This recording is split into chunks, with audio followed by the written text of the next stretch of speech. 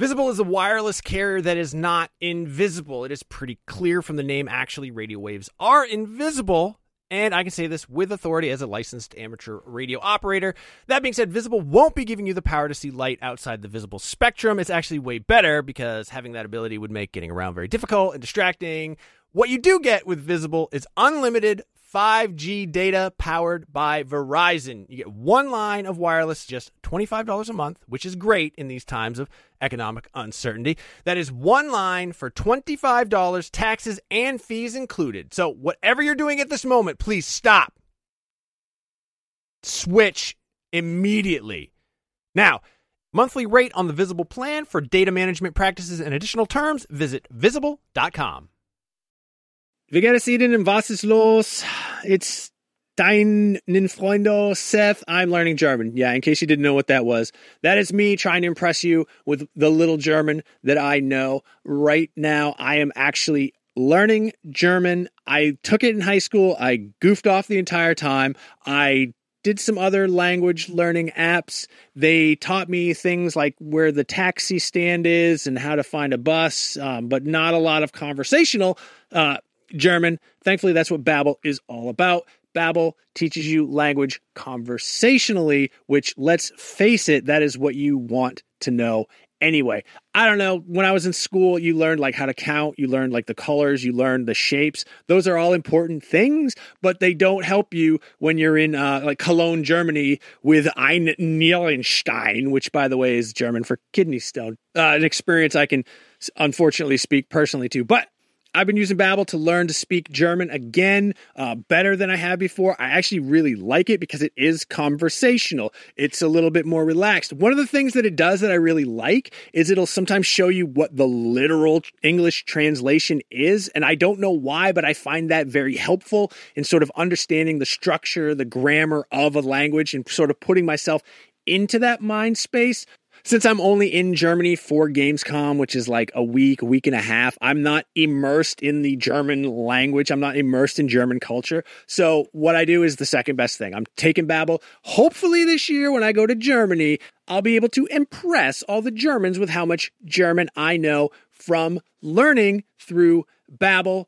The app has pronunciation recognition, so you'll be able to learn how to speak better with your accent, how to actually properly pronounce the words. That way you won't get made fun of by a group of older German men because you said Apfelstrudel and not Apfelstrudel.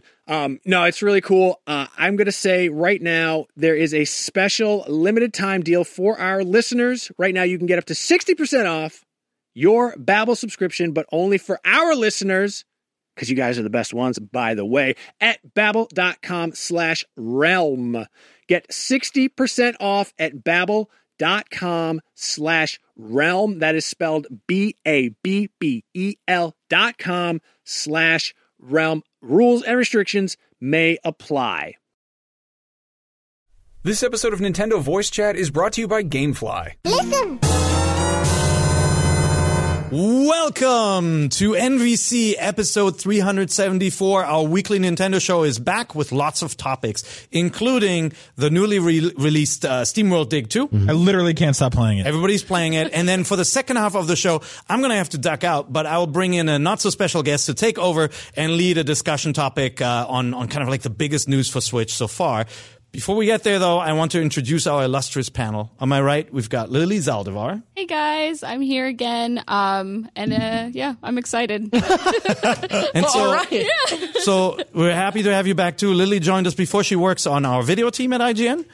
Behind the camera usually, but she is a mad Splatoon player and plays all sorts of games on Switch and has lots to say, so we figured we'd bring her back on. On my left, we have Bruno Altano. What's up? Bonjour. Je m'appelle Bruno Altano. Oh, je m'appelle, huh? Oui. Je m'appelle. Croissant. Very nice. Thank you for joining us today, Bruno. And we've got Zachary Ryan. Hey guys, what's up? It's me, Zach Ryan. I'm here, just chilling. About to talk Nintendo. We were talking about girl. Before we turned on the cameras. I don't know if Mike Mamone captured anything for the NVC vlog, which you can find on our YouTube channel every week. But we were talking about French class and the various names we had at the time. And Brian shared with us that his chosen name was Bruno, which is awesome. Yeah, I also failed out of that class. Which explains why your French is so good. Yeah. They put me in art school or art classes instead, and then I went to art school, and now I'm here. Well, welcome. And if you're new to NVC, of course, is our weekly Nintendo show. You can find it on YouTube. You can find it on IGN. But you also can find it in audio format on iTunes or your favorite podcast app out there. If you do listen to the audio version, it'd be awesome if you can leave us a review once in a while if you do like the show. Like Doogie8856 did on iTunes. He said, if you're a fan of Nintendo, this is a must listen. The hosts have incredible knowledge. Man, Why are you looking at no me? asterisk. Up-to-date news and great humor. I've been listening for years and it just gets better. Thank you so much. He left that review for us last week. That kind of stuff keeps us going. Small claps for Doogie. Light claps for Nice. Doogie. Very small claps Nice for snaps. Doogie. Snaps. Speaking of getting going, let's talk about some of the big news out there. A huge story that kind of leaked out and got bigger as people discovered more things about it was the discovery of Flog Golf in the Nintendo Switch. So an emulated version of the NES Classic hidden in the Switch itself, and hackers found this. And as they unraveled the story, it turned into something even more exciting. Are you guys up on the Yeah. So it is actually a tribute or an omamori in Japanese, which means a remembrance charm, to Satoru Iwata, who passed away on July 11th. And so on that date, on July 11th, if your Switch is turned on and you use the Joy-Con to make the gesture that Mr. Iwata always made, on camera, During the directs and the everything. golf game will actually unlock. Yeah. And, it's notable It's such for like the fact. just a heartwarming little tribute. I really love it. It's just such a. I wonder. I have a feeling they wouldn't have publicized this. They would have just seen if people discovered it themselves, and if nobody did, they would have just been happy that they had this, this memory and this little project built into the Switch. But Mr. Iwata, of course, coded the golf game, right? And he was a fan of golf games, of golf in general. So it's a really cool little tribute. I think. Yeah, I mean, it's also safe to say that he was probably there for the sort of origins of the Switch, right? Yeah. And the ideas that then went on to become the Switch. He was there for the Wii U, he was there for the 3DS, their handheld line, everything before that. And this is an interesting story because you can't access this thing if you have updated your Nintendo Switch to anything but the launch firmware. If you've connected to the internet at all, you're basically, It uses once you connect to the internet, your clock is synced, so you can't trick it into being July 11th. Right. So you really have to wait for that date once you've connected. But I'm sure people will figure out a way, or maybe Nintendo will unlock it themselves eventually. But even if they never do, I mean, there's a million ways to play that game if that's what you need to do. But just knowing it's there is really nice. It's one of the most sweet tributes I've ever seen come out of video games. Really, you don't really get Easter eggs like this that are also sort of the tribute to the life of such an amazing person. I kind of like it though because, I kind of like it that it's on a specific day, so that on July 11th, if you remember, you can play the game all day if you want to, and then it's gone. It's it feels like a treasured memory where you enjoy it and then it's gone, and you're like, all right, I'll wait until next year to do it again. Yeah, you can look forward to it. Yeah. Like Salmon Run.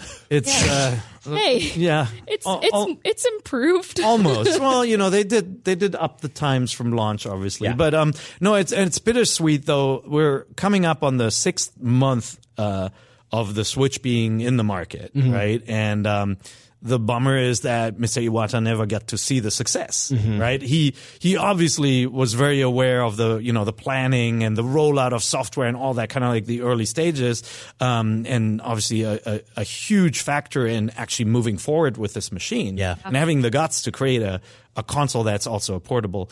But it's such a shame that he doesn't get to see that it's sold out. And unlike the Wii U, that it was, until last week at least, still so hard to find this machine, and that the software is selling. Yeah. He'd be proud. Really, really cool story. There've been a couple of new game announcements. Nothing major, just some smaller stuff like Mantis Burn Racing that comes out this year still. Again, the calendar is just getting so packed with indies. I hope that they will stick out and will actually continue to sell. Yeah, I agree. It's going to get crowded, right? I agree. I wanted to I'll bring it to the table probably in the next week or two because I want to do a little more research on it. But there have been a number of games that the Switch versions have effectively outsold all of the other console versions of the game combined. It's impressive. And we see that now a couple of times with the system, and I think that's really, really awesome to see. I'd like to assume it's because of portable. Because it's portable. I mean, it's Take it also on the go. there's more room right now, and although it's getting more and more crowded, but if you look at it, launching a game on PS4 and throwing it into that store, I mean, there are hundreds and hundreds of games on the PlayStation 4. Yeah, and it's just when you're traveling too, you kind of just want to load your system up and have lots of choices on this machine. And indies are great. Many of them don't take up a lot of room. They're designed to be played quickly and for kind of bursts. A lot of them. Yeah, they're generally not too intense in terms of like hogging up power or resources in the system. So you can port pretty much anything to it. And another game that got announced for March next year was Lightfall, and then Cluster Puck 99. I figured you'd like that one, Brian. Was also announced. That's actually got an 8-player local multiplayer mode. Local? Yes. Yeah. Wow. Pretty wild. 8-player local multiplayer. Sounds like a real cluster. And then, the WWE 2K18 trailer came out, so we're seeing more footage on that game as well. If you haven't checked that out, go look that up. The Switch is getting a wrestling game in year 1, which is awesome. Yeah. We haven't seen one of those on a Nintendo system in a long time. Yeah, we don't have to wait for that. Very excited to make all my friends in WWE 2K18. That was my favorite part of any wrestling game growing up. Dude, was like, I know. Same here. You just make everybody in the room and then just make them fight each other. And it's also, I think the way they do it now is like you could even go to Twitter or Facebook and be like, hey, can someone make Zach Ryan? And then they will. And then we'll be able to download that. And like, that's amazing. So can someone make Zach Ryan? Please don't do that. Please do that. Please do that. Please Very do that. scary. The Super Famicom Mini in Japan went up for pre-order last week. I don't know if you guys got a pre-order in or if you hear it all. It remains to be seen, but yeah. The Japanese I don't The think Japanese one. So pre-order. just as a No reminder, pre-order. the Japanese one actually has games in it that aren't in the US version, and it is arguably the prettier machine. It looks like the European Super NES, not the weird blocky purple thing. You guys are not going to See, I have such an affinity for that weird blocky purple thing. I like I love the purple Super thing, too. Super Nintendo. Yeah, I have a European one pre-ordered too for the other weird shape. Yeah, well, for the shape, but the Japanese one has Goemon, Panel de Pon, Fire Emblem, Super Formation Soccer, which I know you guys are dying to Oh play. man, that's And then it has footy. We Oh, call because it. we all love sports. That's right. And it has Street Fighter 2, the new Challengers edition, not the Turbo one. So Not it's, Turbo. it's worth, if you're a collector, it's definitely worth getting the Japanese as well. You can use any normal USB plug, Amazon Japan. Well, it's all sold out, of course. But if you do see it, a lot of sellers will ship to the United States as well. Yeah, and I think it's a lot. It's a lot more sort of user friendly than the Famicom Mini was, which I bought, and it's just kind of unusable because it's wired, and the controllers are 2.5 feet long. Super short. Yeah. Oh yeah, they're hardwired. and they're also incredibly tiny controllers. Yeah. So it's No. it's a really cool thing. Like underneath my like television in my living room, I have the NES Mini and I have the Famicom Mini on each side, and it looks great. Yeah. But one of them I can play, and the other one just kind of sits there. So, Yeah. The other one looks pretty. yeah. I do love the Famicom, the original Famicom, the red and gold. I think It's so a cool. beautiful design. Yeah, it's such a crazy retro design. And then finally this magazine came out in the UK. If you want to hold it up, Brian, maybe on the other Here we camera, go. it's easier to see. But it's Ooh. this is a special edition of Superplay magazine, which was, of course, in the UK was a Super NES magazine. And this issue is included with Retro Gamer issue 172. It's 52 pages. Warren Brown from Future UK sent this to us. Many of the original staff worked on the content. Some friends from the industry as cool. well. Feels like many of the original graphic designers worked on the content too, Yeah. because the layout is so 90s. Yeah. It's awesome. Yeah, no, it's like purposely. we see a lot of retro mags that are sort of throwback. I mean, any video game magazine in 2017 is a throwback. Yeah, no kidding. But this one specifically, I picked it up and I was like, whoa. Like I'm 15 again and I'm broke. And it's got and I can pick one game from this whole magazine to save up for a year. the original cover artist who worked on this. So it's just a really cool idea. It's as if in the US, like a Nintendo Power special episode edition would come out, Yeah. just dedicated to the Super NES. And it's cool because their cover story is a new Super Nintendo game coming out, which Yeah, is Star Star Fox Fox 2. 2. Yeah. That's kind of That's such a amazing. trip. So if you live in the UK, check that out. It might become a nice collectible. Yeah, you might be able to buy it online too. Yeah. And then a couple of new games came out too, and we'll go into more details on one of them. Pokken Tournament DX out September 22nd, of course. Have you guys been playing it yet? No, Yes. have not played Pokken You Tournament. guys are totally goofing off with your mics. I know. I'm not- sorry. No, I haven't can't played. get into I haven't it. played Pokken Tournament. Yeah, It's sort of a double whammy for me. Like, I'm not a fighting game guy to begin with. Like, I don't play a lot of fighting games. I think the only one I've historically ever really been into is Marvel vs. Capcom. And B, like Brian said, like, I don't know. Like, Pokemon to me is one thing. Yeah. It's an RPG. It's top down. It's isometric, or it's Sun and Moon. You know, Right. So I guess it's two things. But to me, it's not a fighting game. Like, I don't know. It just doesn't interest me. So Mario is also not a racing game. yeah, it kind of is though. I think we're so used to Mario like being more things than just like, So many jobs. yeah, he has so many jobs, as Gav has mentioned in his video. But with Pokken Tournament, I've played it and I really like it, but I like it if I was playing it in an arcade. I don't like it like locally. If you play split screen, it just diminishes the quality. So interesting. if you play it like solo, I think it's fun, but split screen, it's not. It's a nice addition. I mean, this is the DX release. It looks really good. You It has can all see of the- visually it looks really, really good. It has all of the characters, so you don't have to worry about. There's unlocking additional them. characters on it too. And it's an upgrade from the last one. I mean, to me, Nintendo is billing this as the first Pokemon game for Switch, right? This is the first time the Pokemon characters are coming to the Switch natively like that. I just hate the name, man. Like, Pokken Tournament. I'm so used to Tekken, but like Pokemon is such an iconic name, and it's not. Mario Kart wasn't called Maka, you know. It's Right. like just. I wish they had given this the Pokemon Fighter name or something. Yeah, I mean, I'm glad this is on Switch because What a stupid complaint, I know, but MAKA, Make America Cardigan. Oh no! like most that's like a T-shirt right there. like most well-reviewed games on Wii U, not enough people played it, right? So it's good to see this here. That said, I'm kind of with you guys. Also, it's just I feel bad right now because like this is admittedly a blind spot for this panel, aside from you who's playing it. But I think Pokemon works as a fighting game when you put those characters in Smash Brothers. I think that works there. I like Pokemon Pinball. I think there's opportunities to make deviations from the base game there.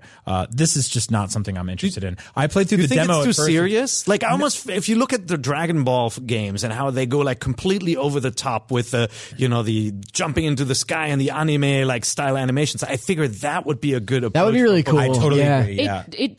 It doesn't have that, which I would agree. I actually would love to see like Dragon Ball Z like heavy animation styles in this game. I think it would lose the serious tone that I feel it has. Yeah. And like bring more of a lighter quality to it. Sure. I would agree. I would definitely play like Pokemon Fighter Z if it was sort of that's like I'd love a cell shaded 2D Pokemon fighting game. I think that'd be really cool. But I also, like I said, I'm hard pressed to purchase a fighting game because You love ARMS. I do love ARMS. Yeah. But outside of that, like I don't know. I feel like a lot of fighting games now are including story modes, which is interesting to me. But also like it's something that the replay value to me is really low in a single player option. Yeah. And I don't play a ton of multiplayer stuff. You got to have friends or enemies for these games for sure. So I know there are a lot of fans of the Pokken games and of the first one.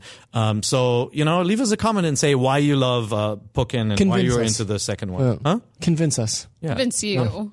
Convince me. I've been Look, what I convinced. played was it's a nicely made title. And Yeah. it It looks really good. really good on Yeah. the Switch. And so Yeah. if you never played the first one and you want a fighter, this is a good one to look at. Cool. Also, Pokemon Gold and Silver are going to be out on the 3DS Virtual Console. Remember Virtual Console? Remember that? Yeah. Yeah. And if you buy it, you actually get a Celebi code for Sun and Moon, or you can keep it for when Ultra Sun and Moon come drop. out later. So nice little incentive if you want. Gold and Silver hold a very special place in my heart. Yep. And I'm excited to go back and play these again. I think you it's really gonna? cool. Yeah, I think it's You're really going to cool. dig out the 3DS? Dig it out. I've been playing Metroid. Okay. Mario Metroid. It's out. It's done Mario out. plus Metroid. Metroid Racing. Zebus Battle. Meccan Fighter. Yeah. Yeah. No, I've been playing actually a lot of 3DS lately because I have been playing through Metroid, and it's something that like I have a bunch of stuff that I've downloaded on my 3DS that I still haven't gotten around to playing when they announced all the Super Nintendo stuff.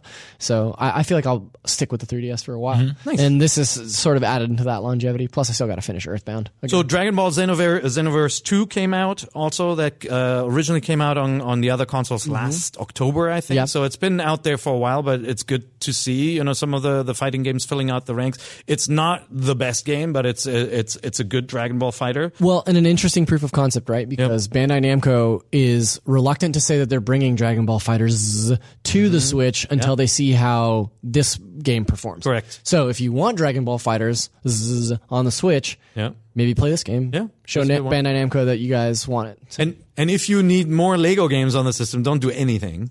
Because there will Here always comes a be whole Lego flood of games. them, yeah. We just got a Lego game. I feel like 2 weeks ago. 2 weeks ago, we got Lego Worlds, which and is really fun. now we got Lego Ninjago movie, the movie video game. It's actually pronounced Ninjago. Ninjago. Oh, it's Ninjago now. I thought it was Ninjago. Cartoon no, it is. Network Don't has stirred worry. me It is. wrong. It is. No, we're being idiots. Zach has no idea what we're talking about. Yeah, so this is the third Lego game on Switch? Lego City Undercover, which is open world sort of GTA style. Yep. Lego Worlds, which is sort of like a kind of choose your own adventure. Almost, I hate saying Minecrafty, but it's about building and constructing. Minecraft. Yeah, and it's stuff like Minecrafty, that. yeah. But it does have some mission based stuff in a single player. And then this, which is very sort of more of the traditional Lego games you're used to from like the last 10 or 15 years. Yeah. Well, then don't forget we've got Lego Marvel Superheroes 2 coming Yes. at the end of the year. That's for coming holiday as well. season. I would kill for like a Lego That's Star Wars port 4 full Lego games in the first, in the first 6 months. Let's see. I mean, obviously, there's the tie-in to the movie, and the movie's supposed to be pretty good, right? It's got a hell of a cast. Yeah, we got it got a good review on IGN. I think 7.8. Our reviewer Alex, and we liked it. We previewed the game on our Comic-Con live show, and from what we heard during it, the Switch port is essentially just a port of the other versions. It's not like what they used to do on Vita or 3DS, where they would just make like downspec it and just kind of shrink it down a little bit. This is sort of exactly the same as the other ones. Good. Yeah, I mean, what you will see, and that gets us to the next game. What you'll see is, companies are figuring out how to do a step down on resolution or on frame rate in order to get some of the more complex games even I feel like run on Switch, right? With the Lego games, the ones I like to play a lot of them. I usually end up 100%ing them. Like I get crazy with them, like Jurassic World and let's see, all the Star Wars ones, especially Indiana Jones. But I find that if I don't connect with the source material, there's really little incentive for me to 100% them. Like, I don't know who Blue Ninjago is or the 100th character you lock in this game. Yeah, exactly. My son. But if the gameplay is fun, I could give it a run through, but I'm not going to go collect every character. I think I would get this this game after I see the movie, just because, like with Lego Batman, I really loved it. So, and I was like, oh yeah, maybe I'll get a game for it. But if I really connect with Ninjago and I want to like take the game around with me, I'll go. Because I always think that the writing in the game is sometimes different than the writing in the movie. Yeah. So you'll get like more humor in it. So we'll see. NBA 2K18 came out on the Switch. Yes. It came out as a downloadable. Before the retail version, so you can play it day and date with the other versions. When you boot it up and you see it running, I think a lot of people are going to be surprised. Yeah. Like, it looks very really, close. really good. Yeah. It looks very pretty. Now, the frame rate is not 60 frames per second. Like, when you see it on Xbox One or PS4 and you see it on a monitor, sometimes you're like, is that TV? Because it has this, like, it runs at this fast clip that usually, sports television runs at. And so the Switch version is 30, so there is a visual difference, but especially on the small screen, it's really good looking. It looks really good. I ran into some issues before I even started the game because it's like 30 gigs. Yep. And this is the first time I've ever had to do sort of like the old, like, move stuff around the fridge, like Reggie used to say, like inventory management, because it requires 5 gigs of internal storage. Oh, wow. And if you bought a Switch on day one and started downloading games like I did, I think you had 32 gigs in there. System memory takes up 3 or 4. I booted that thing down out before I started playing. Right, which I should have done. I just kind of didn't think to. And I had Zelda on there. I had Fast Racing Neo, Bomberman, a couple launch games that took up almost the whole thing. And I had like 3 or 4 gigs left. And then I went to download this game and it was like, no, you need 5 just permanently on this thing. So now I have a 200 gigabyte SD card. I couldn't even kick the game save over to there. Like, it's mandatory. It has to be on builds the system, 5 in there. And this is the digital version of the game, right? The download version. And so the rest of the game got put onto the memory card. So just something to keep a heads up on. Clean up. Yeah, clean up if you don't have a memory card. So what I had to do was I had to like archive a bunch of games and then re-download them to my SD card. So no problem now, but now I have this 5 gigabyte, stamp in the middle of my system hardware. So nice. Lily, you played a bunch of this, right? Yeah, so I played NBA 2K18 on the Switch and also on the PS4. And honestly, like, besides the 30 frames per second and like the very big graphic like disadvantage that the Switch has, I really like it as a portable sports game. Yeah. I really do. Like, I'm really happy. Like, I am a huge like soccer and basketball fan.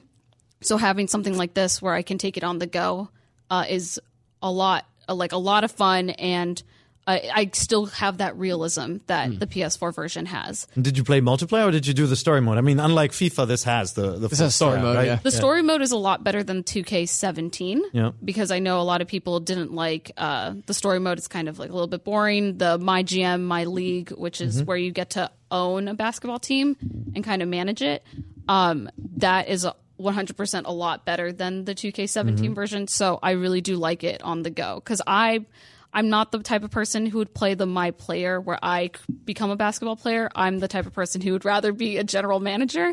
So I really wish that you would. It'd be so good to see just like this tiny blue-haired lady just putting the funk on the dunk. Hi, I'm here. I'm ready to go. But I prefer the general manager style, and I think that it's nice to have it on the go. Yeah. So if you're willing to, get rid of the differences that the graphics have and the frame rate, then yeah, I think it's great. Yeah. We put up IGN did a video as a graphic comparison of all the different versions. And it's not like a huge leap. It doesn't feel like we lost a lot in translation bringing it to Switch. So that's really awesome. I saw it on the eShop charts. It was selling well. So great. that's good. Yeah, that's good. It's good to see. I think it's a lot of fun. Like, Sweet. I honestly think it's like, I'm just so happy that like a really good sports game is on, especially basketball. Like I'm excited to have FIFA. Yeah, no, FIFA's looking good too. I've always been a little more prone to the like arcadey style sports games. Like Same. what was the basketball game that came out early on? NBA Jam? No, the one that came on early on the Switch. Street? Yeah. Yeah. Like that's really fun to me. But there's something about NBA 2K, and I think it's just the graphical fidelity that was kind of turning me on. Like I really want to check it out. Play like the Mario basketball and Strikers. Games or anything like I played that, Strikers. Yeah. I don't think I ever played It the was Mario actually basketball really game. good. Yeah. I wish they had not Strikers given was up really on that fun. so quickly. Yeah. Yeah. I think it may have come at the wrong time. I feel like the last few Mario sports games were kind of phoned in. It'd be cool to like see one of those done really well again. I think there's Strikers. absolutely. I think 2018, 2019 is when all of those old things are going to come back. That'd be cool. Nintendo Strikers. Well, on the especially Switch. especially Yeah. if the system does well in Japan and in Europe, Strikers could actually be successful this Yeah. time around. So that'd be a good one to see, actually. Yeah. And then, finally, Thimbleweed Park also is out. Yeah, it's Ron Gilbert's old school, sort of arcadey looking adventure game, like a point and click adventure game. Very Maniac Mansion. He was one of the original developers on that. Super obtuse puzzles, very weird. Setting is like Twin Peaks almost, like this weird town vibe. Yeah, Chunky sprite pixel art characters. The characters sort of look like the main characters sort of look like Mulder and Scully from the X-Files. Yeah. If you like LucasArts or Lucasfilm games, really before it, if you like those classic adventure games and, all the way back to Monkey Island or the later stuff like The Dig, this is in that same vein. So that means puzzles sometimes will have you scratching your head and you just have to try out a lot of things, but you also it has a funny dialogue and it's a differently paced game on it. So be sure that you like adventure games because I think my kids would be out within minutes with this, but like I really have this great sense of nostalgia for the classic adventure game. Ron Gilbert is such a funny man. He's a really funny guy, a genuine good dude, but also sort of like a legend in the games industry that you never hear about. And it's like when people bring up, you talk about all the legendary game designers, his name doesn't get thrown in there as often as it should. And he's great. He's been consistent in his entire career. He did that game, The Cave, I think it was, which was also really fun. Just a great guy. Good to see these games. So let's now talk about a game that is single-handedly ensuring that our Switches are always on and on sleep mode. Right? Like right now, if you wake up my Switch, it'll say SteamWorld Dig 2 on it, and I think yours will be. Yeah. I actually, you wanted to play NBA on my Switch before, so I bumped out. But SteamWorld Dig had been in sleep mode for 3 or 4 days now. Yeah. And it's the kind of thing where like I'm waking up. And I'm waking up before my wife and going into the room and grabbing my Switch and sitting on the couch and playing 2 hours before work. And then I'm getting home from work and I'm turning it on and I'm playing another 3 or 4. So I played it in bed last night. Yeah. And I should have gone to sleep like the rest of my family. Right. Yeah, that's where the story ends for Zach.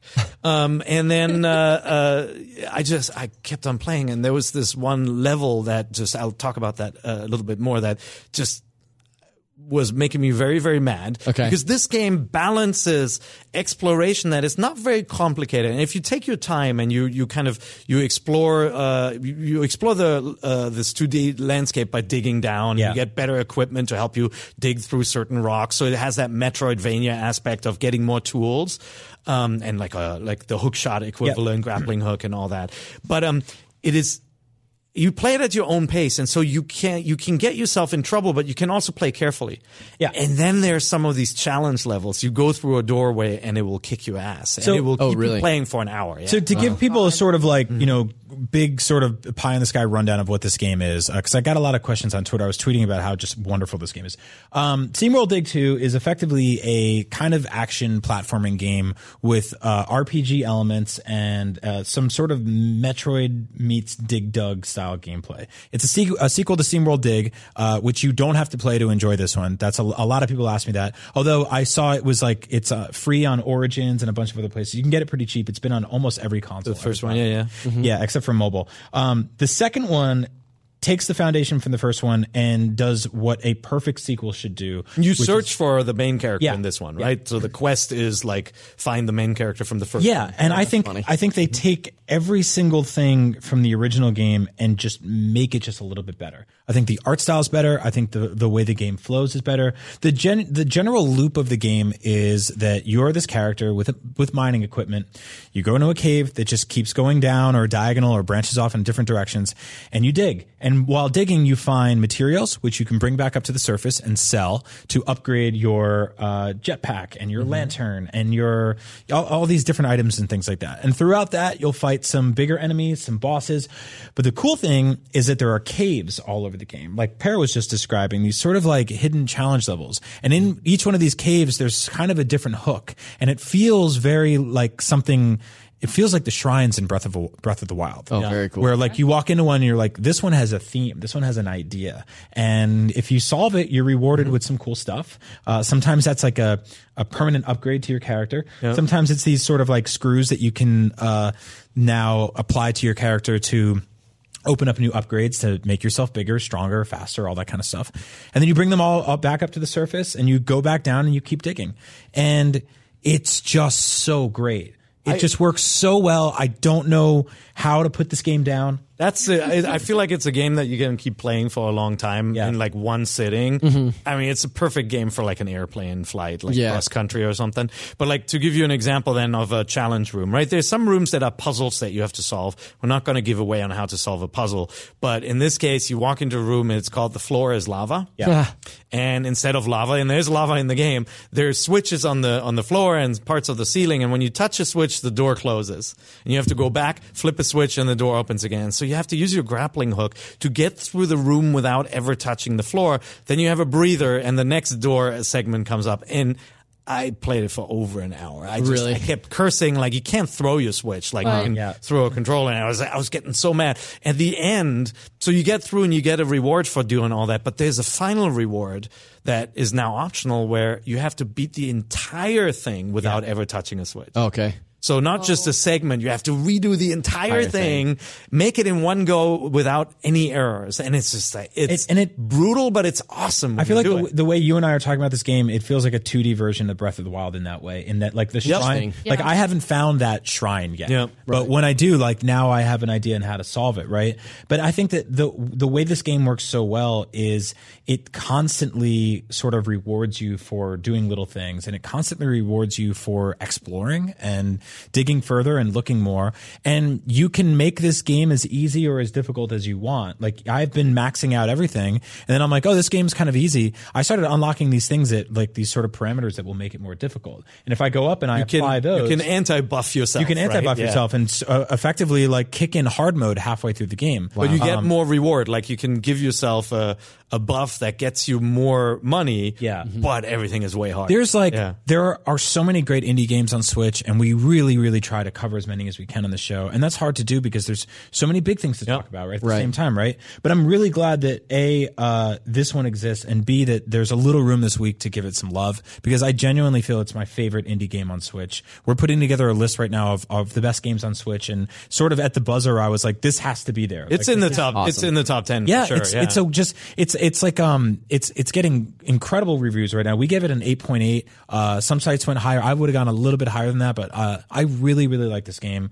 I think it's like $20. I cannot recommend this game. Yeah, it's good. And it has a funny sense of humor. It's made by a Swedish team. And the HD Rumble. Oh yeah, it's awesome. Yeah, it does. It's awesome. Some cool stuff. And it just looks beautiful on Switch. I actually didn't play in docked mode for the first time until last night. I did too yesterday. Yeah, for the first time. I've been playing it handheld the entire time. Me too. It's very vibrant looking. It has it's got some funny writing. If you play at SteamWorld, Dig or Heist before, like the silly robot sounds when people are talking, and they're humans in the game too. Yeah. Well, strange, human-ish, irradiated humans. Yeah, and I feel like the developers have straight up said that there's a reward for 100%ing this game. So that's the cool thing.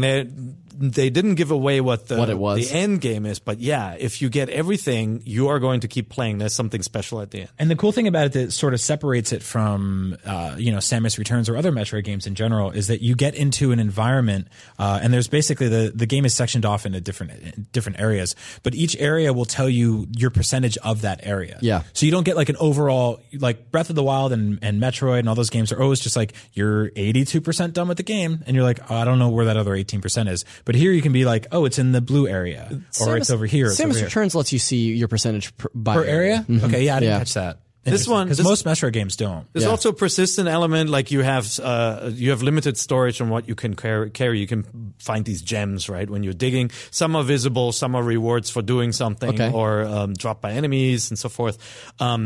But when you run out of room in your backpack, you can go back up. You can take an elevator or something, whatever is nearby, like a little warp point. Sell your stuff. You can buy upgrades for your backpack. Awesome. You come back down, and other things that were dropped are still there. So it has this persistent thing. Yeah. Okay, so they don't start blinking and disappearing. You're like, oh my god, I can't hold this right now. But you can then remember where it is on your map and come back.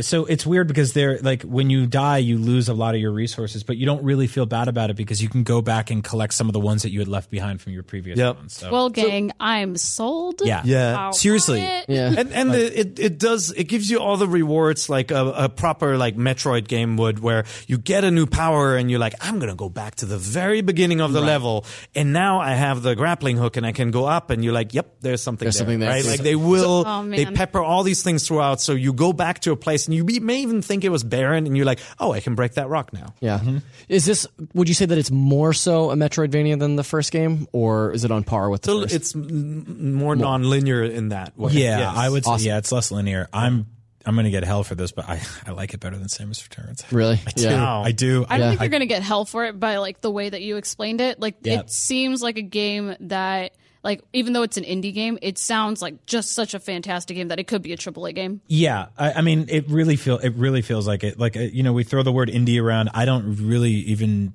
think any of us really know what it means anymore. I don't think indie developers know what it means. It's just like, what is an indie game? Who knows, right? That's a very like weird Zen question. I feel like Nintendo has kind of broken the barrier of like indie games because they're bringing so many. Yep. It's like I can't even tell anymore. After I saw the first SteamWorld Dig, I was like, why? How come Namco hasn't ripped this off and done Dig Dug Adventure? Just like there was this classic arcade game all about digging that way. And this game is like, it's a little bit like Boulder Dash. It's a little bit like Minecraft in a way too. That exploration aspect and the mining stuff. Yeah. But it really is more like a classic kind of Nintendo side scroller with that awesome Metroidvania setup.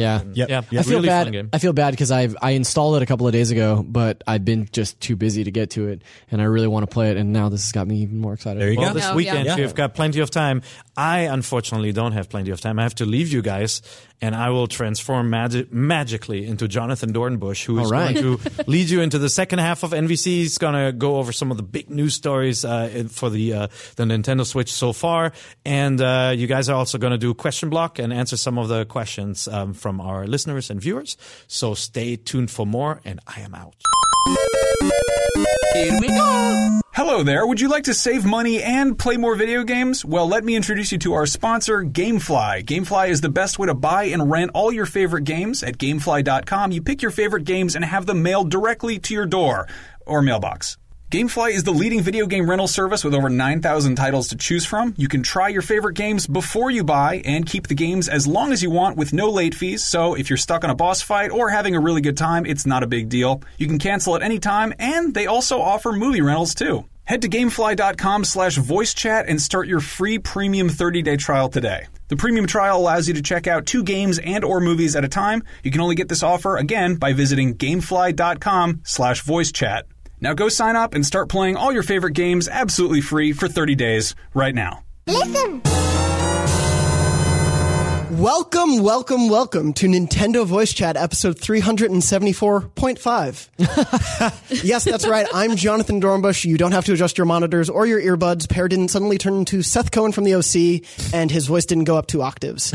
I am here to host the second half of the show because we are going to be talking about the biggest Nintendo Switch stories of the year so far. Before we get into sort of the fall rush, we want to take a look back while we actually have a minute to breathe and just see this amazing story that's sort of started in January and has continued at a crazy pace ever since. Yeah, it has been sort of a breakneck speed since the first announcement in October of last year, 2016. Yeah. And then it was kind of this nebulous, like, oh, when will we know more? And then we got a notification, oh, next week we're going to tell you all about Nintendo's next console. Yeah, and so that was what, January? Yeah, that we got that launch? Yeah, let's jump right in. So January was the big reveal. Mid-January, they said, hey, here's what the Switch is. They did that first video in October, but then it was the Switch. It's coming in March, and it is $300, and here are all the games. Zelda, yeah. It was this huge, crazy reveal, and like that is the smallest turnaround I can remember. Yeah. For a like announcement of what it is and when it's coming to when it comes out. It's when we first heard the snaps. Yes. And the clicks, my favorite. Yes. And the pops. Yeah. All of those great noises. The ice I love them. Oh, yeah. There was the milking, a lot of weird stuff. A great start. Suda51 was there talking about wanting to do No More Heroes. It was a weird sort of like half live, half scripted, janky sort of a wonderful, just bizarre hour of Nintendo. And it gave us an opportunity to get an idea of what this thing was going to be. They also started telling us about battery life. They started telling us about, did we know price at the time? Yeah, they announced price that day. Yeah. So it was really interesting, right? Because we knew that there was a new Nintendo console coming for a really long time. Yeah. Like not I don't mean we IGN, I mean like the public at large knew that Nintendo was working on something because they had come out and said like, yes, the next Nintendo platform is in development, we're just not ready to talk about it. Yeah. And I think they did a really smart 1-2 punch by showing us what it is or what it was going to be in October, and then in January they're like, great, now here's the specifics, right? Like here's basically like they put the system out there for people to be like, oh my god, what is that thing?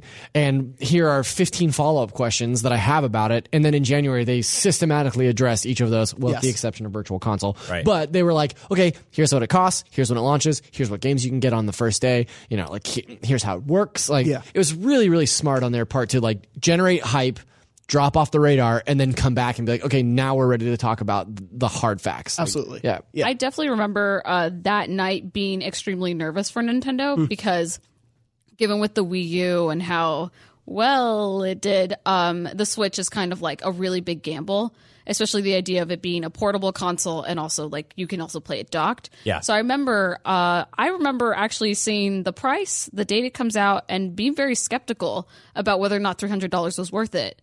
And I definitely, I wish I could go back in time and tell myself, listen, you're going to buy a Switch and you're going to love it. You're going to get your money's worth. Yeah, there's this funny through line that keeps happening, and I think in the next year we'll see it happening less and less so.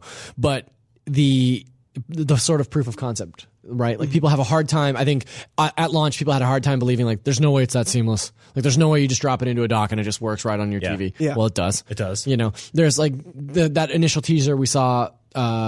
Skyrim. It was like, there's no way a portable system can run Skyrim. This is just impossible. It does. It does. And it runs even more now. Yeah, and now it's like, well, I don't know. They can't possibly do Doom. Well, yeah, they can do Doom. Well, it was also like, oh, that crazy woman who brought it to the party and put it on the roof. Karen? We're never going to do that. You will. Yeah. You will. That was like the my funniest favorite thing. with after Alana. launch, Alana at my birthday party was just in the corner playing Zelda, like on a chair by herself. She was for just 2 hours. just doing. And we'd be like, "Hey, Alana, you want to like come out?" She's like, leave me alone. I'm hunting divine bees. Like Yep. she was, I love that too because after launch, it became that thing where every time we went out to a movie or to dinner, we'd have it with us, and I felt like I was the commercial. I think I talked about this in the show, but I was doing this shoot for Old Spice with Max Scoville and Mega Ran, the rapper, and we were in Florida in this weird little hotel, and we didn't know what to do, and we were like, we have our Switches, right? Oh, we can all play Mario Kart. And Mega Ran had his dock, so we plugged it into the TV, and we played on our own Switches, and we just got like a bottle of alcohol and just screamed at our televisions and screens for 3 hours. And it's like, back in the day, or a couple of years ago, I mean, maybe we would have had 3DSs. If we were all lucky, we would have had them. Maybe somebody would have brought a PS4. But now it's like having all of those things at the same time. Yeah, and Lily, you were sort of talking about the skepticism. I think there was a bit of that for all of us. You know, a lot of us wanted the $250 price point that the Wii had, and especially after the Wii U, when that got launched, we didn't know what it was at first at E3. We were like, is this an attachment? Is this a new system? What? But then it launched, and it broke records. Yeah, and that's sort of the next big thing in sort of the Switch's life. Was at launch in America and Europe, it was the fastest selling Nintendo console ever. Right. Yeah. And then they announced that full launch month, those 28 days in March, and it sold 906,000 units in those 28 days. It's insane. And Is that worldwide? that was only in North America. Wow. So that was the MPD numbers for that. And what was great about that was it was the Breath of the Wild sales were 2 or 3 million or so, which means it had 102% attach rate to the system. That's right. So that means that people were buying multiple copies. Which we did the math on the show, and it was like 2 or 3 of us at the time were like, yeah, guilty. But I mean, that launch was crazy, and that weekend was sort of in this insane moment of like, here's the proof that we finally all wanted. Dude, and then there was like the anxiety around the shipping issues that everyone had gotten through almost every major online retailer. Yeah. That was such a stressful day in the office because systems started showing up periodically. Oh, God. Right? So like I got mine early on in the day. Like I got mine around like 11 o'clock, and like 2 or 3 other people also got theirs at the same time. And then around 2 o'clock, when other people's systems hadn't shown up, like I was sitting across from Damon Hatfield at the time, and he was like, well, where the hell's mine? And I was like kicking mine under the table like, oh, I'm not a jealous man. That day, yeah, I for was. sure. Oh, yeah. And then like that, it just never showed up that day. And Same. I think I've told this story, but I went on Twitter and I was like, my Switch never showed up, and I'm sad. And Jared Petty, who used to be, who has been on the show and used to work at IGN, his wife was like, we got 2. Do you want to come pick one up? And like I got in a car and drove down the peninsula and picked it up and came home. And it's like probably the happiest I was all year, or been all year. Like it was just so wonderful to have that thing in my hands and be like, this is new Nintendo System Day. Yeah, like this only comes along once or twice every couple of years, And it was awesome to have. Mine didn't come until the Monday after, so it was basically that weekend I was looking at like other people like, hey, are you busy this weekend? Do you want to hang out? And can I just use your Switch, please? Yeah. One caveat to that rule is that if you're a big Nintendo 3DS fan, new Nintendo System Day happens literally every 3 weeks. That's true, yeah. So, yeah. I remember I didn't get mine until E3 of this year. Right. And I remember it was after the Nintendo Direct when I saw all of the games, and I went, well, Kathleen, I can't work right now. Yeah, I have to to find a Nintendo Switch right now. And if it's online, great. If I can find it in a store in LA, even better. Yeah. And So you ran out to the store in LA to get one? I did not. I went, so I tried to look for a bundle, and I remember GameStop was like, "Oh, we're gonna sell ours, but they won't come out until June 30th." And I went, it is June 15th. I want mine now. Right. Yeah. So I went, and Target had a bundle, and they were like, "Oh, we can deliver yours by Tuesday." So I ordered it, and when I came back to work, you handed me my Target package. You're right. And you're like, "Hey, you got this," and I opened it. I was like, "Switch." Do you know like Switch. the difference, the way even we're telling the stories of excitement around this console, mirror what this year has been like. Absolutely. Yeah. And the difference between this and the Wii U is that I went to pick up the Wii U on launch day at GameStop in San Francisco on Market Street, which is the biggest GameStop in the city, on the most busy street in the city. Mm-hmm. And I said to my wife, I'm going to get in line and get the system.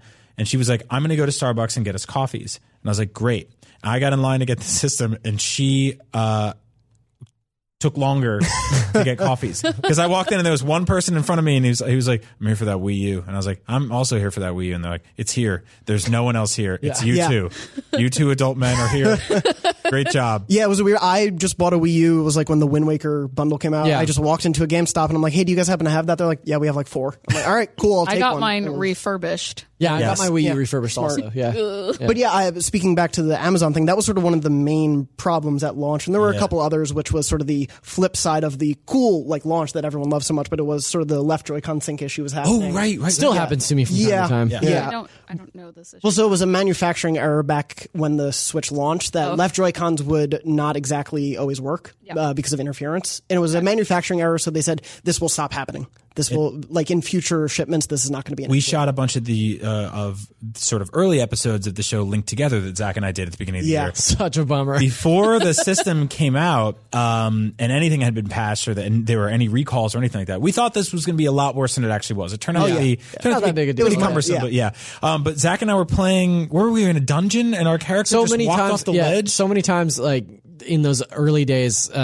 That we were recording those because we did the first few episodes like back to back. Yeah. We recorded a bunch of them before the game or before the system had actually come out, right?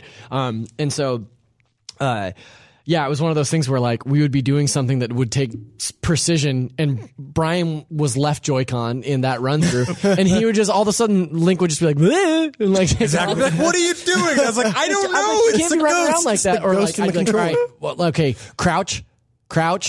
Come on, crouch. And he's like, I'm trying, man. And like, so, To be fair, they fixed those issues, and to be fair, Zach and I didn't. We spent the rest of that series yelling at each other over dumb things that we had total control. And it was great. By the way, we actually never really confirmed this, but Link Together has been on hiatus for weeks now, but we will be back with more episodes of Link Together for Super Mario Odyssey. We don't have a cute name for it, but we'll figure something out. If you have Something one, let us know. Cappy, probably. Yeah. Cappy connection.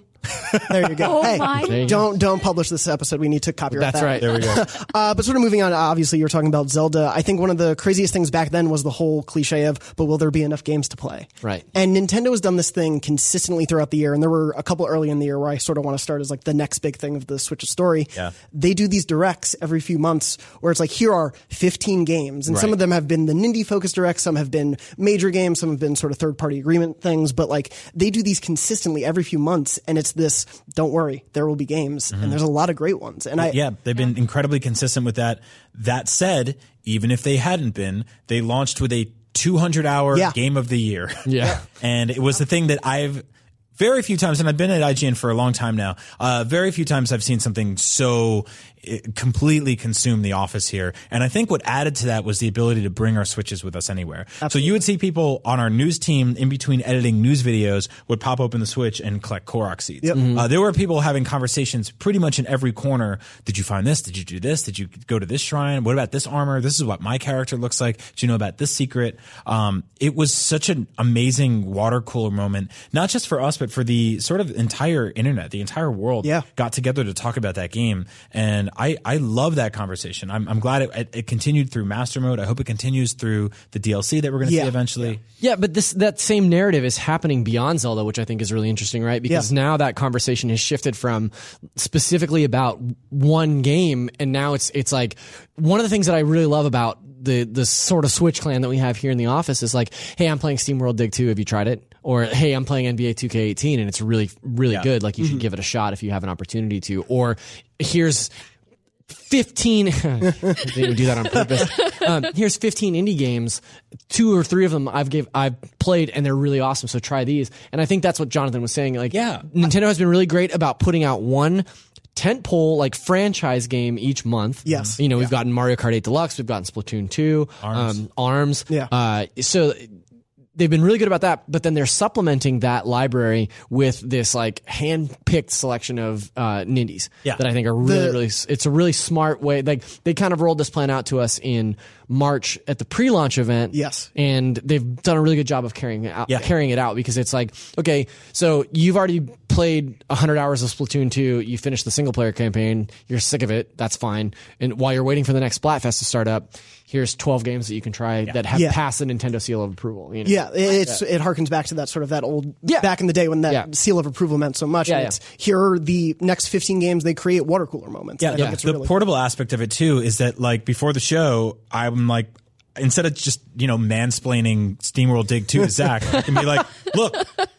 And he's like, whoa, like it's gorgeous. And I'm like, or I could be like, play it. Like I handed Pear my Switch before and I was like, play NBA. Yeah. Like, check it out. That's how I got people in the office to play Snipper Clips. Was just, So good. hey, Yeah. I need to finish this co-op level. Will you join in with me? And then people would buy it because they were like, this is. There was fun. you guys went to a movie before, like when the game launched. Yeah. And or before the game launched, and there was a shot of you all just gathered around a table, like playing Snipper Clips on with split Joy-Cons. Yeah, we were It's just like- waiting for dinner. It was great. Yeah, it's so cool. Yeah. So with Nintendo Directs, I honestly love. I guess we haven't addressed it, which is like the updates that they have when it Yeah. comes to games, like ARMS with where they gave the little hint about Lollipop, and it was like, oh, Yeah, the what is it Gamescom about? update, Yeah, yeah. and like with Splatoon 2, like they'll tell you, oh, hey, we got this new gun, or we have this new map.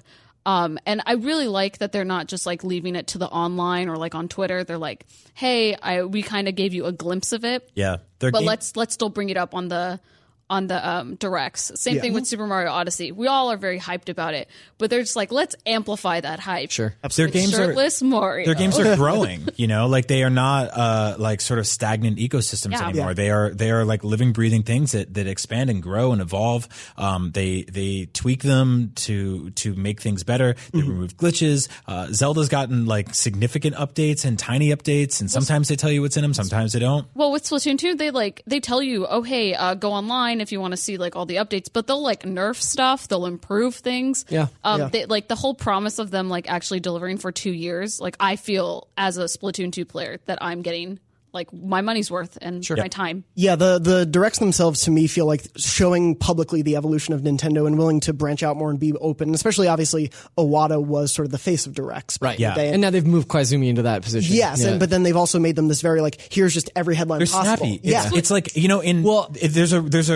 there's like a cadence and a rhythm to Yes. them that almost feels like living in a utopia and watching the news. Yeah. Because we live in a dystopia and watch the news. And when I turn on the news, I'm sad, and they play it at the gym every day, and I hate the gym and I hate the news. So that sucks. But I put love on you, Nintendo Brian. Direct. Thank you. Yeah. I put on Nintendo Directs, and it's like 40 minutes of just like boom, boom, boom, and they're like, hey everyone, Kirby's back, and now he eats pizza. 10 seconds later, they're like, there's a new ARMS character. It's a clown. And then 10 seconds after that, they're like, there's 8 new levels in Splatoon. They're great, and you can make fish umbrellas. And I'm like, this is the best. they are delightful little surprise presents throughout. Yeah. Yeah, I love them so much. It's awesome. And Lily, you were saying the sort of the updates they give about their existing games like Splatoon and everything. I really love, and especially they've sort of emphasized that online focus that Switch has. Yep. One negative side of the Switch story this year, I think, though, is the delay of their online paid services in terms of what that means for that classic game selection they talked about, the virtual console, what it may be. Yeah. So they delayed it into 2018. We were all expecting it now. And for now, it's just a free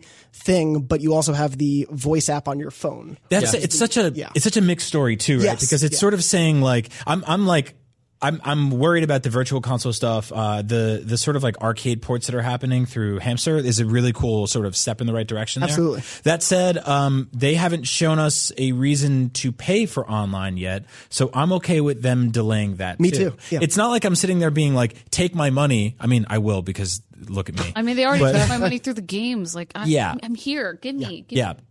But like when you watch Splatoon launch, the way we communicated or lack thereof in that game didn't really scream like this is something worth paying for yet. So I'm comfortable with them getting that where it needs to be before we all open up our wallets and say like, here we go. But the way to describe it, wasn't it? It's like $20 a year. Yeah, so there are different tiered systems. I believe the single month is like $3 or $4. Yeah. And then there's the $19.99 per year thing, and it will be the classic game selection, deals on the eShop, online multiplayer, I think, essentially. And they, other than that, have been pretty cagey about what it's going to include. Yeah.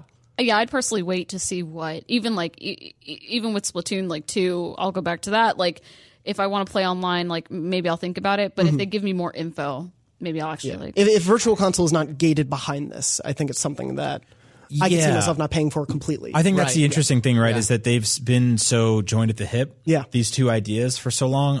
And to me, they're very separate entities. For sure. That's ultimately up to Nintendo to decide. That said, like, I bought a ton of Neo Geo games in the last 6 months because I love, like, great pixel art, and I love retro games. I love arcade games. So I would gladly pay for Dr. Mario again and Super Mario Brothers and the original Mario Zelda. in Vietnam. Yeah. What? Well, It's true. There's a game like that. That's true.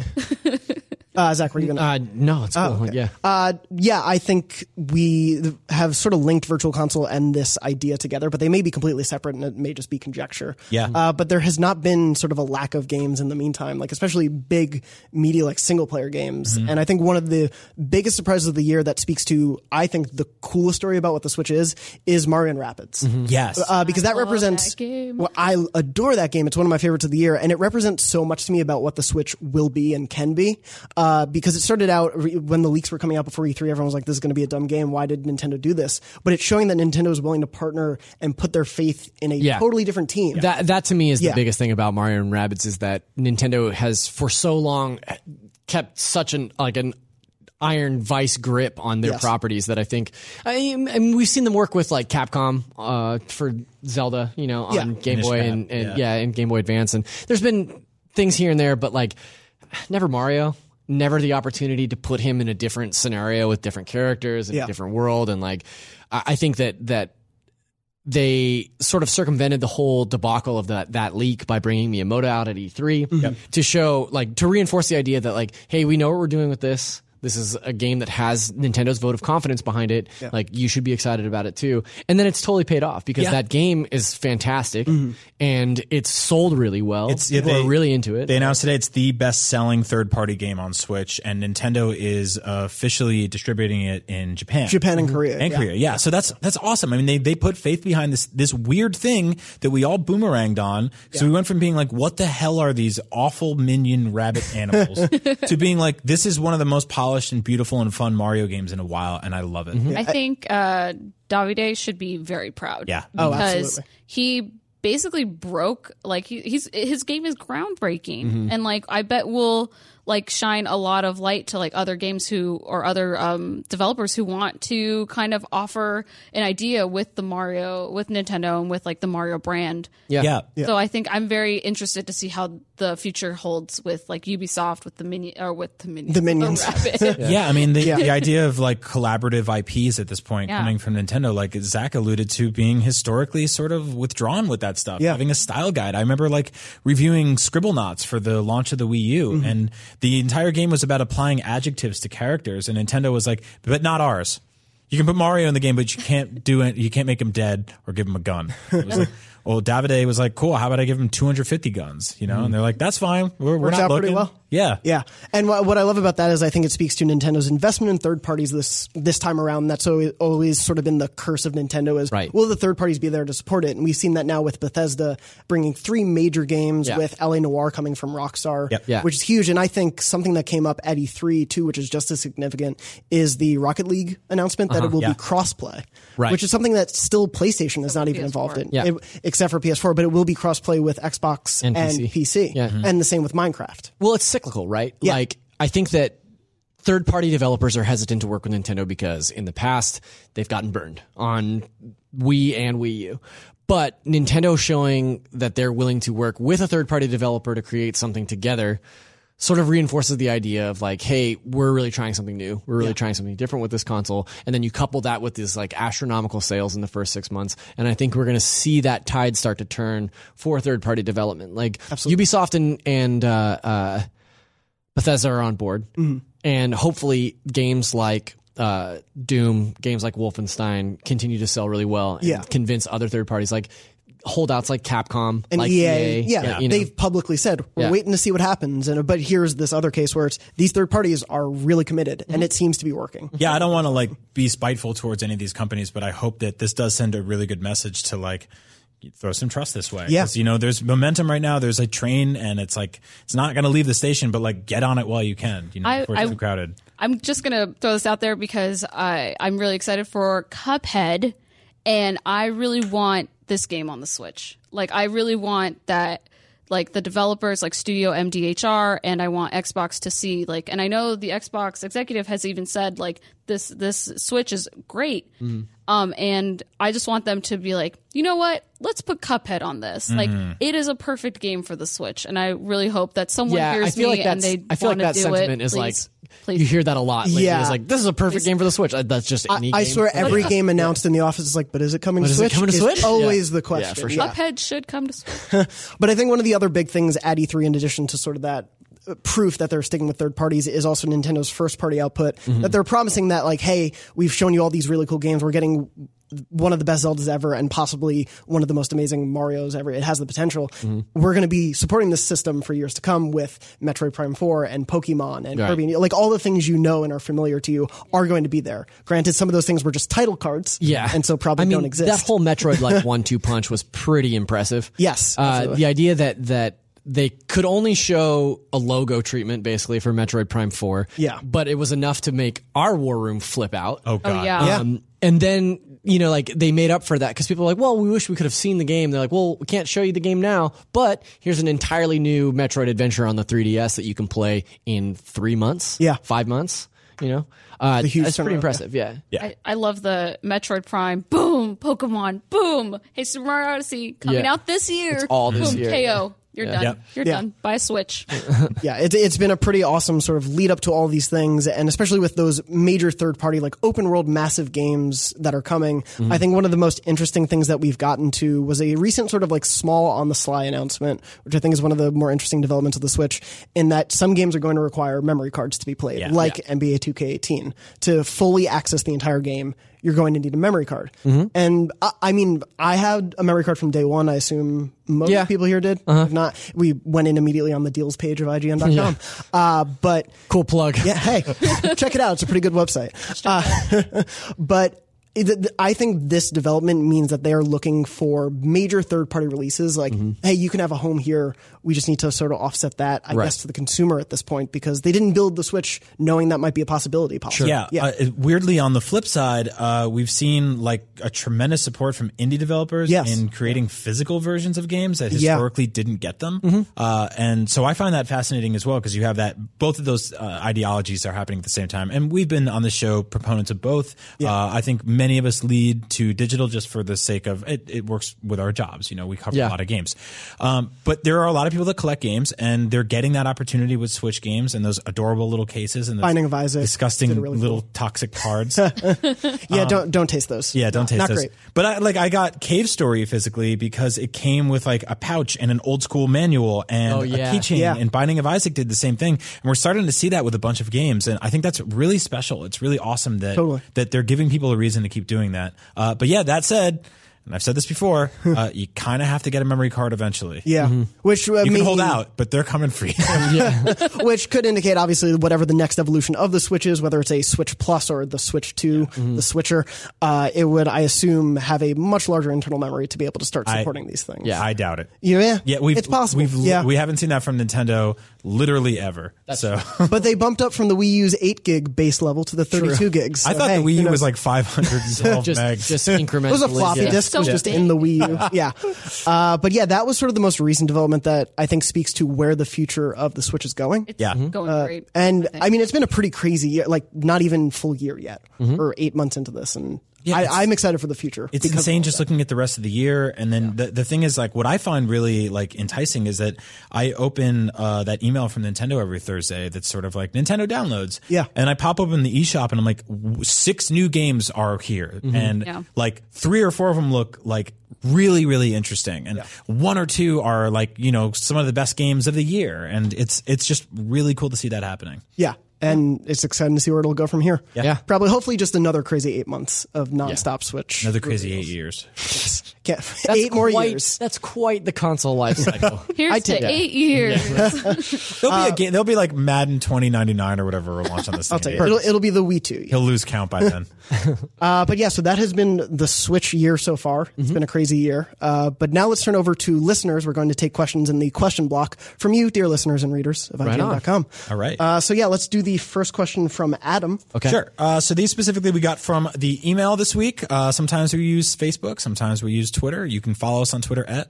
It's at Nintendo. It's at MVC Podcast. Sorry. There you go. And what's that email, Brian? The email is nvc@ign.com, and our Facebook group is facebook.com/group/Nintendo voice chat, I think. Yeah. Usually what I type in. I had most of it there, okay? Probably. You did a good job. Don't worry, the forums will ping you and be like, "This is Nintendo voice chat forum." I'm a solid C+ student, so there we go. Adam says, "Hey guys, love the show and look forward to it every week for my insight into the maddening world of Nintendo." Madden is not confirmed for Nintendo. That's a rumor we just made up. My question relates to the success, both critically and commercially, I hope, for Mario and Rabbids Kingdom Battle. Simply put, what crossover would you like to see a developer take control of? For example, mine would be Splatoon, The Division, an open-world cooperative third-person shooter set in Inkopolis, overrun by Octolings. It could basically have Splatoon's multiplayer and have crossplay with that game to ensure the fan base isn't split.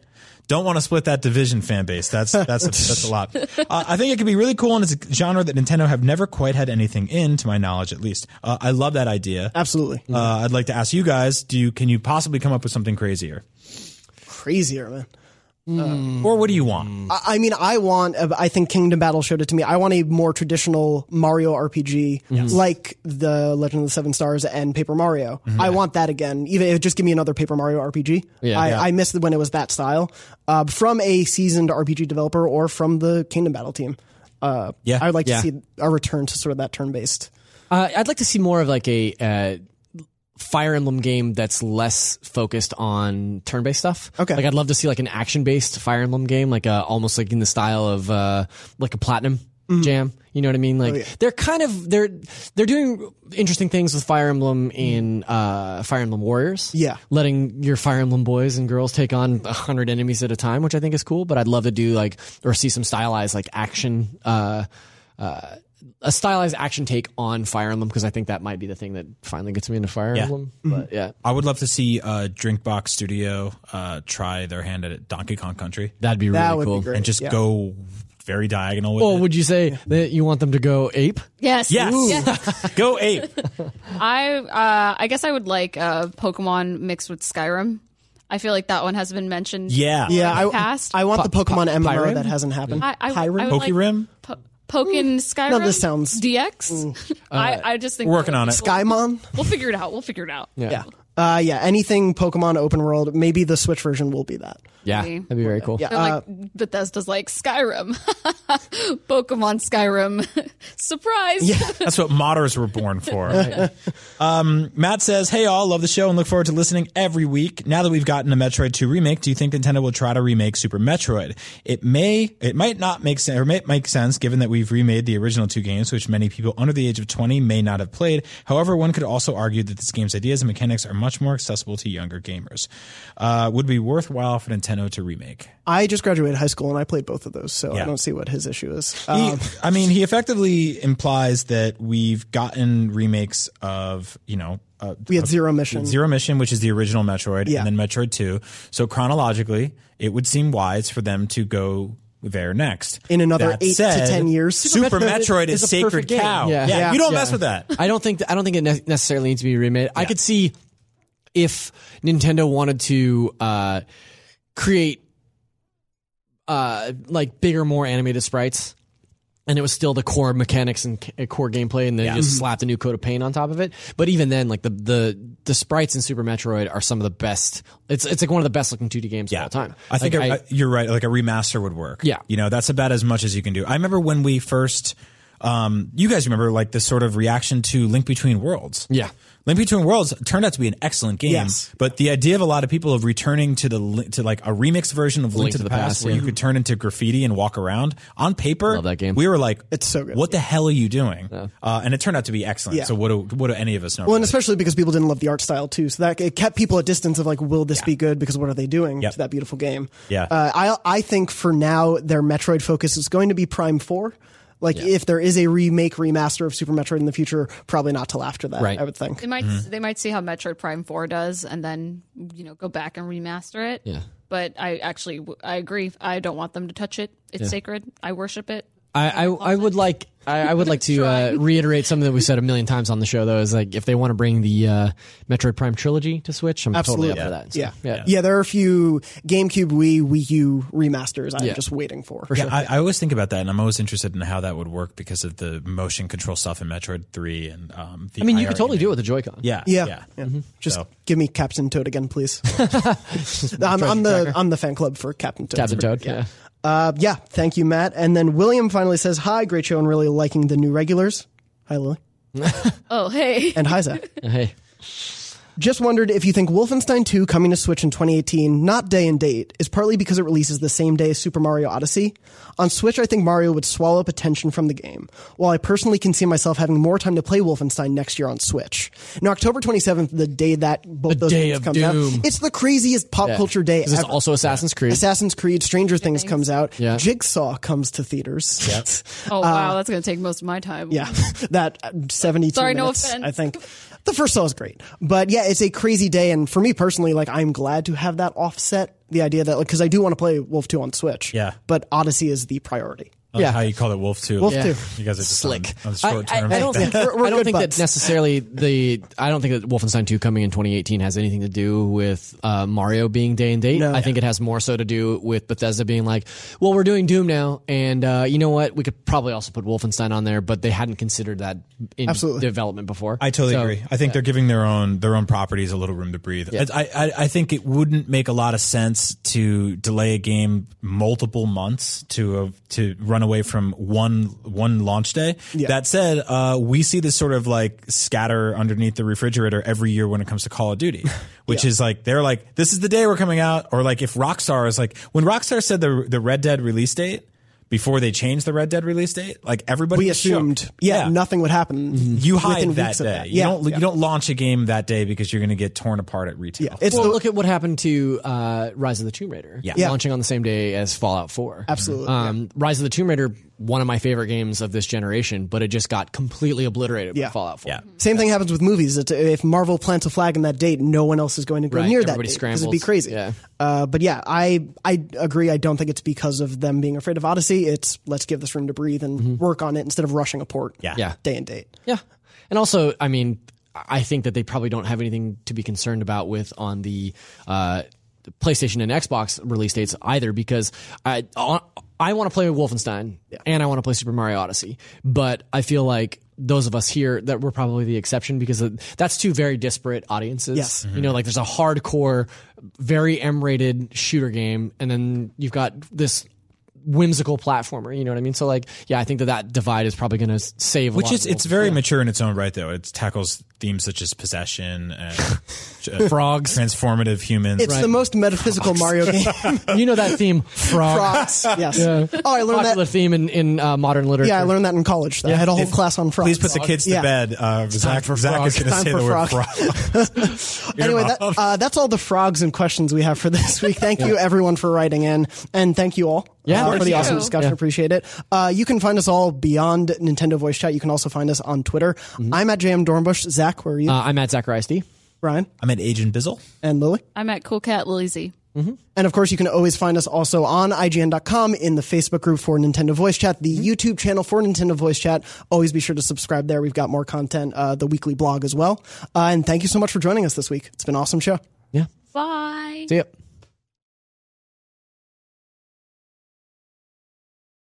Hey there, it's Rachel Ballinger, and I am extremely excited to invite you to Rachel Uncensored. It's my podcast where I sit down and get real with my friends and celebrity guests, where we talk about all sorts of topics. And sometimes we might be under the influence when we do so. We cover things from personal stories to hot button issues. And it's the only place on the internet you can find an uncensored version of me. It's a side of me that you might not have seen before because it's not the most family or brand friendly. But don't worry, I'm still sort of slightly a decent human being. If you're intrigued, then make sure you check it out. New episodes drop every Wednesday. You can find it on Apple Podcasts, Spotify, or wherever you listen to podcasts.